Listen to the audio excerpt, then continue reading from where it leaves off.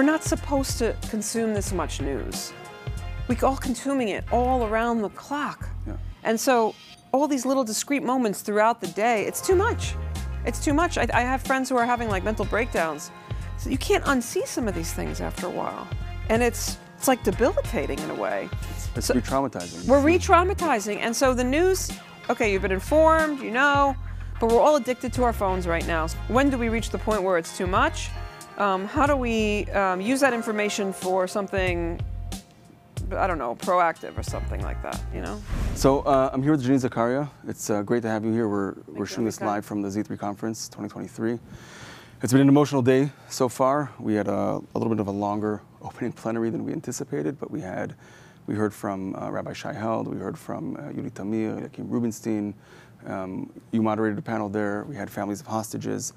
And what I'm hoping to achieve in this conversation, just to hear a little bit about your reactions to the day and in this moment for the community, and then we can maybe zoom out and talk about the state of the world. And from your perspective, as someone who's a seasoned journalist and who teaches it now, and kind of your perspective on kind of things. So that's kind of just in terms of the setting, because what we try to do with this podcast is take what we do in the conference and then spread it out throughout the year in other platforms. So thank you for joining us. It's a real honor to have this opportunity and to sit down with you. And let's take it away. We start with, as you did in the panel, how are you? I had this whole intro that I had to cut because we tried to cram. There's a lot crammed in there, a lot of important stuff, and I was going to say that on the Shabbat evening before it happened, I was at a dinner. My friend Dana, and she was telling me about her daughter who's in Young Judea in Israel and how great it was going. I went home, I went to bed, and I couldn't sleep. I checked my phone at 4 a.m., and my friend Will said, "Are you watching? What's happening?"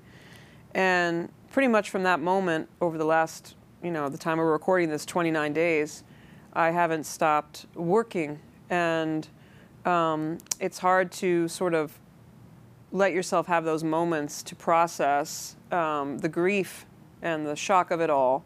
And the way that I handle these kinds of things historically is to just work.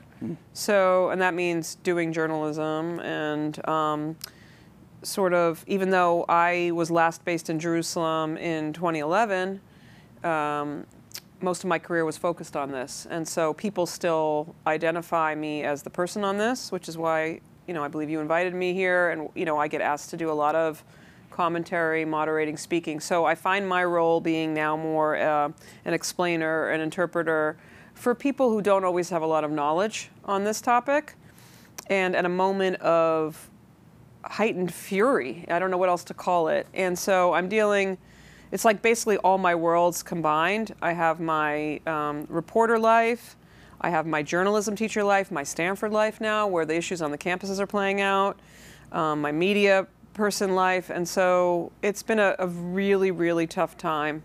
But certainly not as tough as it has been for the people who have lost people through this. Yeah.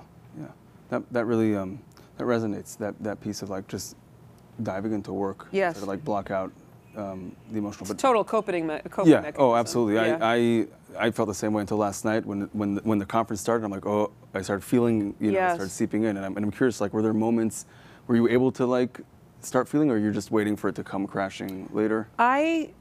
I had one like real visceral breakdown a few days ago, and it was weird. I went to do yoga because I'm trying to do a little bit of self-care through all this, and I cried through the whole yoga, an hour, 15-minute class, and it was, I don't know. I felt better after in a way, not better, but more able to cope with it all.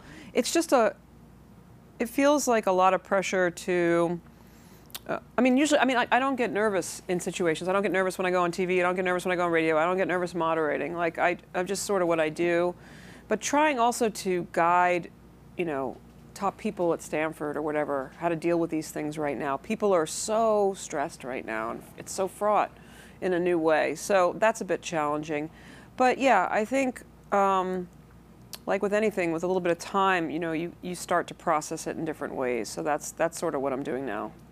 Yeah. So I'm always curious with people who this is my understanding. So please correct me if I'm wrong. But obviously you have a very deep personal connection to the subject matter. But your profession requires you to kind of step back. And I'm just curious in this moment, what helps you do that, and if you're able, because you're also facing the media outside, but also students on campus, as you said, right? And so there seems, I'd imagine if I was in your shoes, it would be difficult to kind of decouple those things and just, Yeah, and it's not really a decoupling. It's like I put my knowledge and background to work. So I speak fluent Hebrew.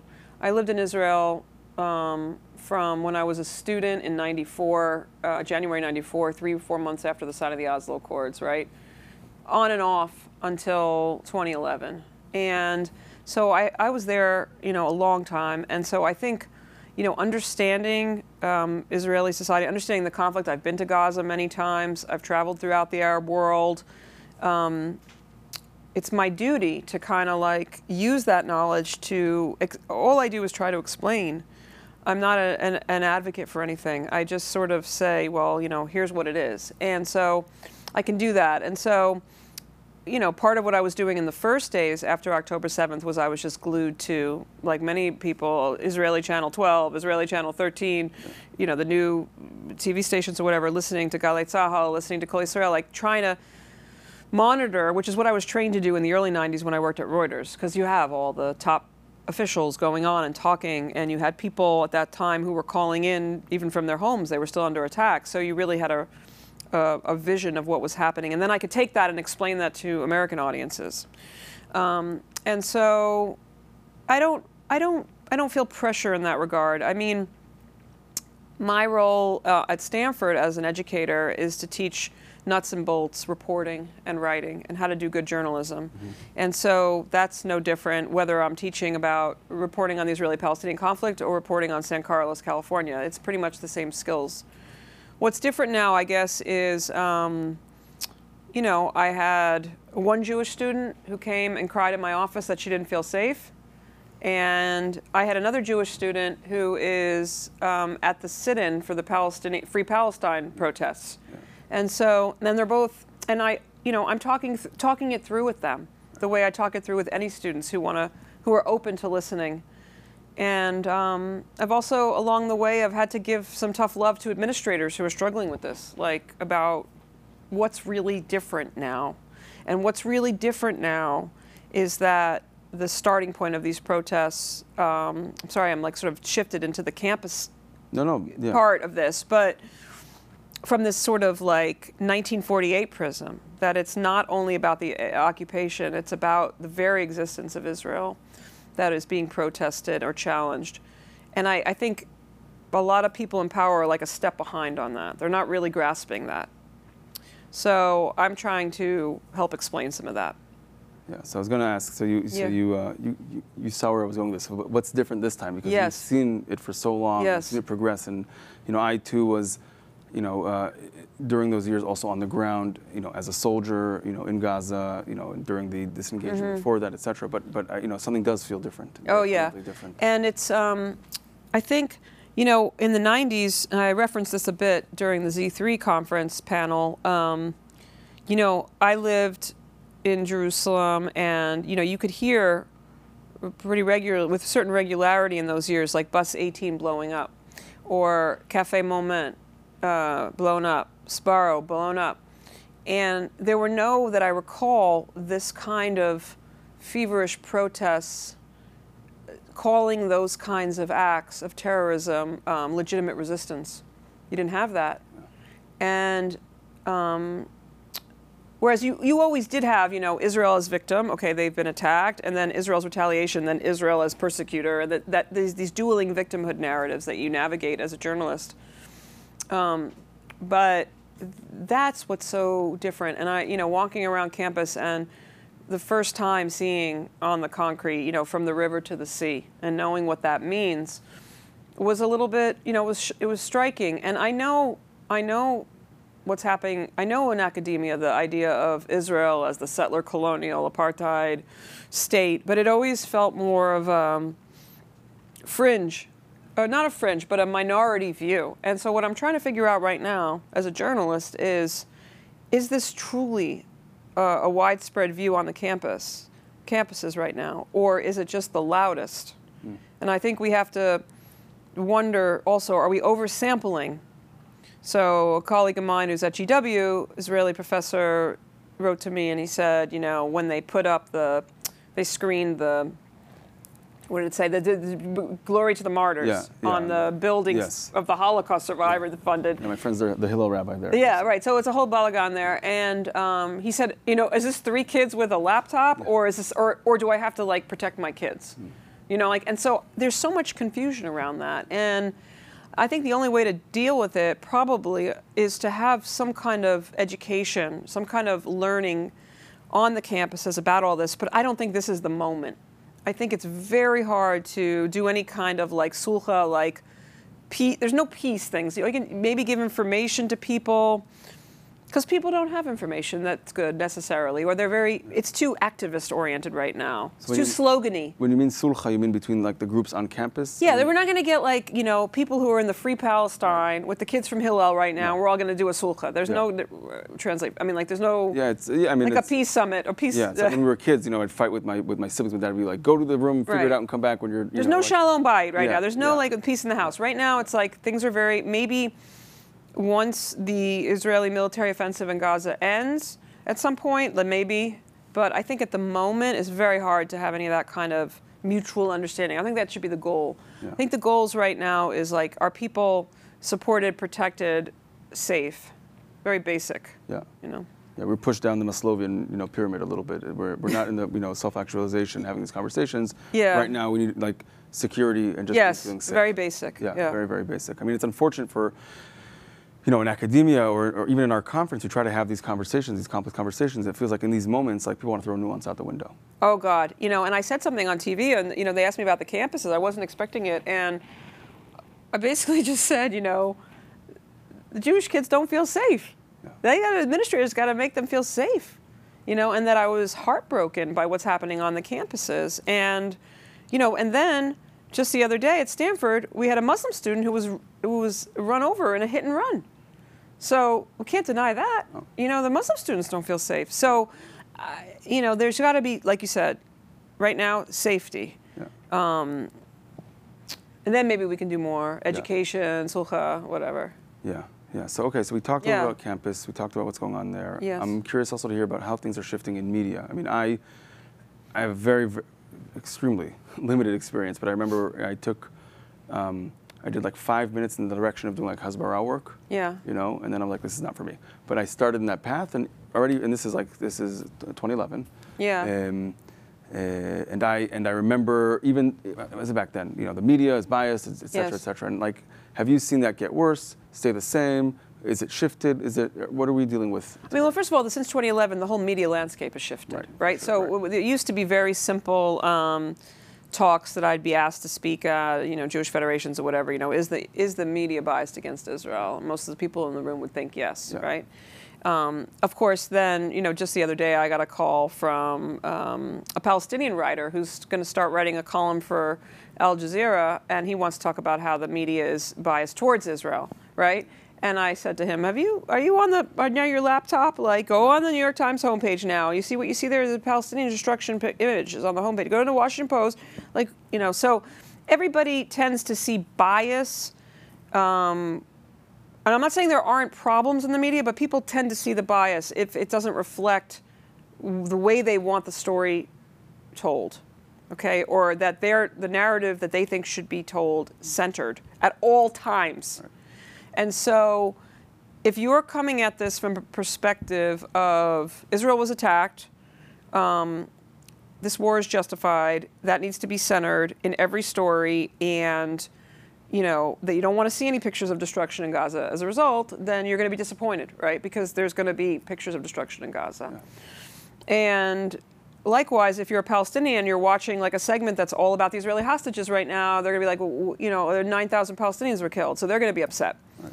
So the media's job, in my view, whether it's in this conflict or any other situation, is to inform, interpret, explain to an audience of various levels of knowledge what they need to know, what is happening, make sense of chaos. And so right now we have a pretty chaotic situation. Yeah. So I think, I think that the media, which is such a terrible term. Let's talk about the mainstream, New York Times, Washington Post, the Wall Street Journal, the AP, the Reuters, they're doing the best they can. And these are all professional journalists, which means, too, that when they make a mistake, they do a correction or a clarification. And a lot of people are focused right now on the New York Times headline about the bombing of a hospital. Okay, well, people should understand, too, and this is not an excuse, but that it's not like I had this conversation with Isabel Kirshner the other day in a webinar. And the people who write headlines are different than the people who write the stories, who are different than the editors, and it's very complex. Yeah. And so there's not like an anti-Israel or an anti-Palestinian conspiracy. This is like hardworking people trying to tell this story. Now, I think where people get agitated, especially though, is in the question of the context. And what do you do after paragraphs 1 and 2? What do paragraphs 3 and 4 say, right? And are you putting up high enough that Israel suffered this worst massacre ever by a terrorist organization? You know what I mean? Like, are you putting that there, or is it like not in the story? Like, that's when people, I think, would have a gripe.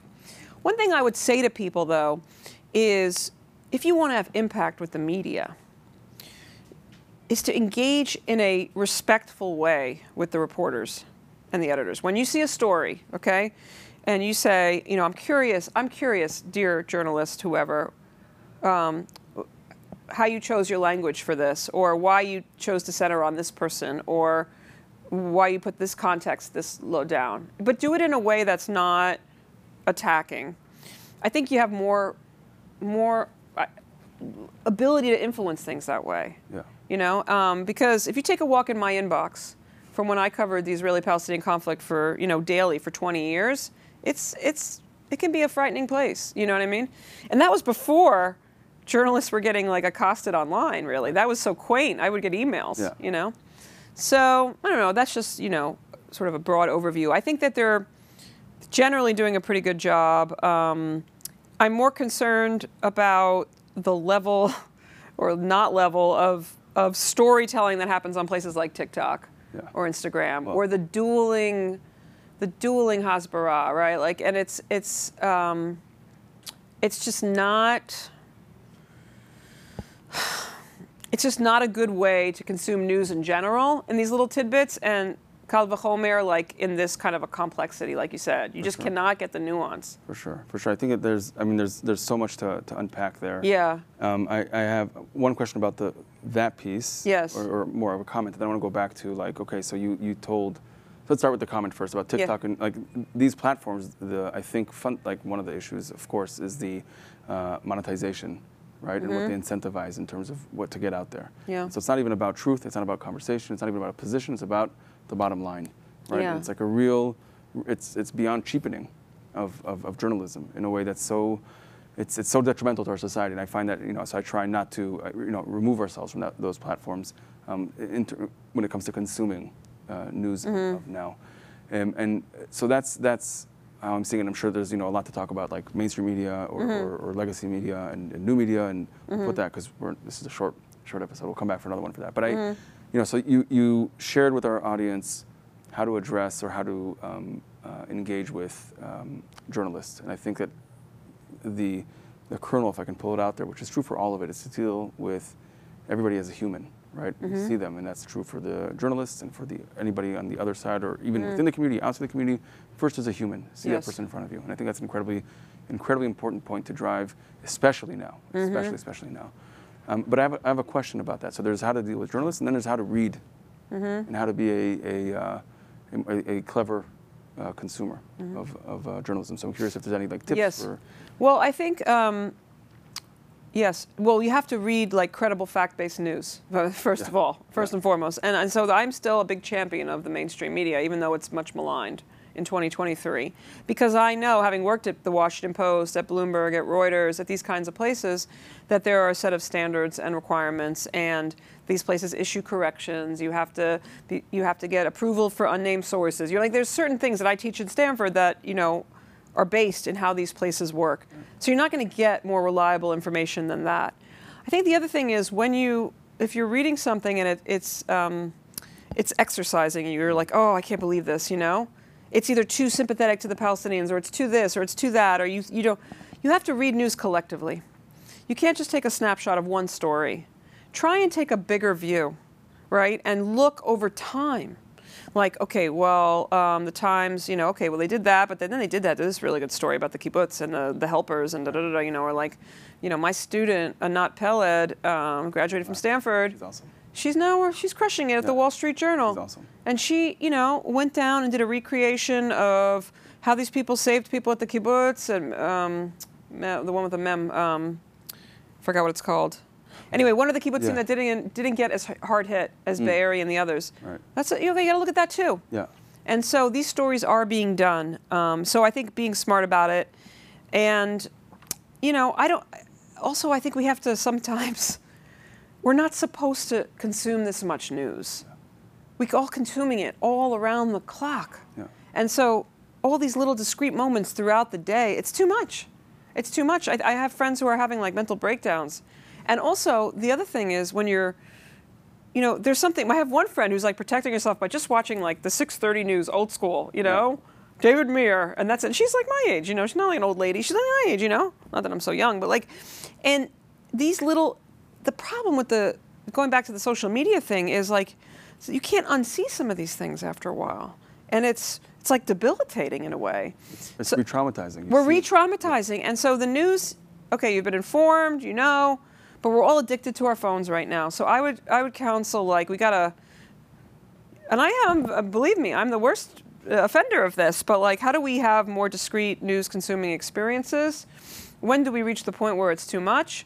How do we use that information for something, I don't know, proactive or something like that, you know? Yeah, that's really helpful. That's really crucial, to stay grounded, not to be connected too much. Yeah. You know, I think that's, I'm thankful I have Shabbat for that, because yes, I know Shabbat's I'm the critical. worst. I'm the worst, probably worse offender than you. But I, yeah, you know, scrolling through the night, the horror videos, that. Yeah. I try not to watch those. That's really too much. It's also kind of like, that's part of like the traumatizing, re-traumatizing, and that's the spread of the terror in that sense. And I want to really, you know, in my undergrad, you know, Boaz Ganol, this is like, I think he said, like, this is the big problem that the media is doing, that they show these videos. Yes, that's on a loop. Yeah, on a loop, and that's part of the terror. Right, there's the attack itself, and then there's the secondary psychological warfare, and so I took that to heart, and I'm like, my imagination runs free enough. Yes. You know, so look, I don't. Wait, well, can I just say one more thing? Yeah, absolutely. Read beyond the headline. Yes. Especially if you're consuming on your phone. Sometimes you'll read a headline, you'll be like, oh my God, this headline. Yeah. Well, try and read a little longer. Yeah. You know? Yeah, and you talked about also like the sense of resilience, of like seeing the big picture, not just focusing on one, not the headline, not the one story. Yes. And I think that's what we try to do here. You know, we talked about it a little bit in the opening, but we think, you know, it's a little silly, but like, you know, the JCC has a gym. We go to work out. We go to pick up, you know, lift heavy weights. And that repetition of doing something that's difficult for us makes us stronger. So even, you know, reading stories or hearing opinions that you disagree with creates resilience, because the world is ugly, unfortunately. Yes. You know, and if we are able to kind of breathe and see through that, then maybe we will be better for it and kind of uplift humanity, which is what I think it's ultimately about. So thank you for your time. Yes, thanks for having me. We'll come back for a full-on episode. Amazing what you did with Z3. Thank you. Okay. Janine.